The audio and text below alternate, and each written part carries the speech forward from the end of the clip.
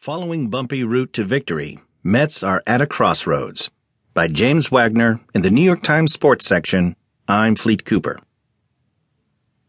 By the second inning of Sunday's 6-4 victory over the Colorado Rockies, the New York Mets looked even less like themselves. Only two position players from their opening day lineup, second baseman Neil Walker and outfielder Michael Conforto, were on the field. Many had suffered injuries, including David Wright.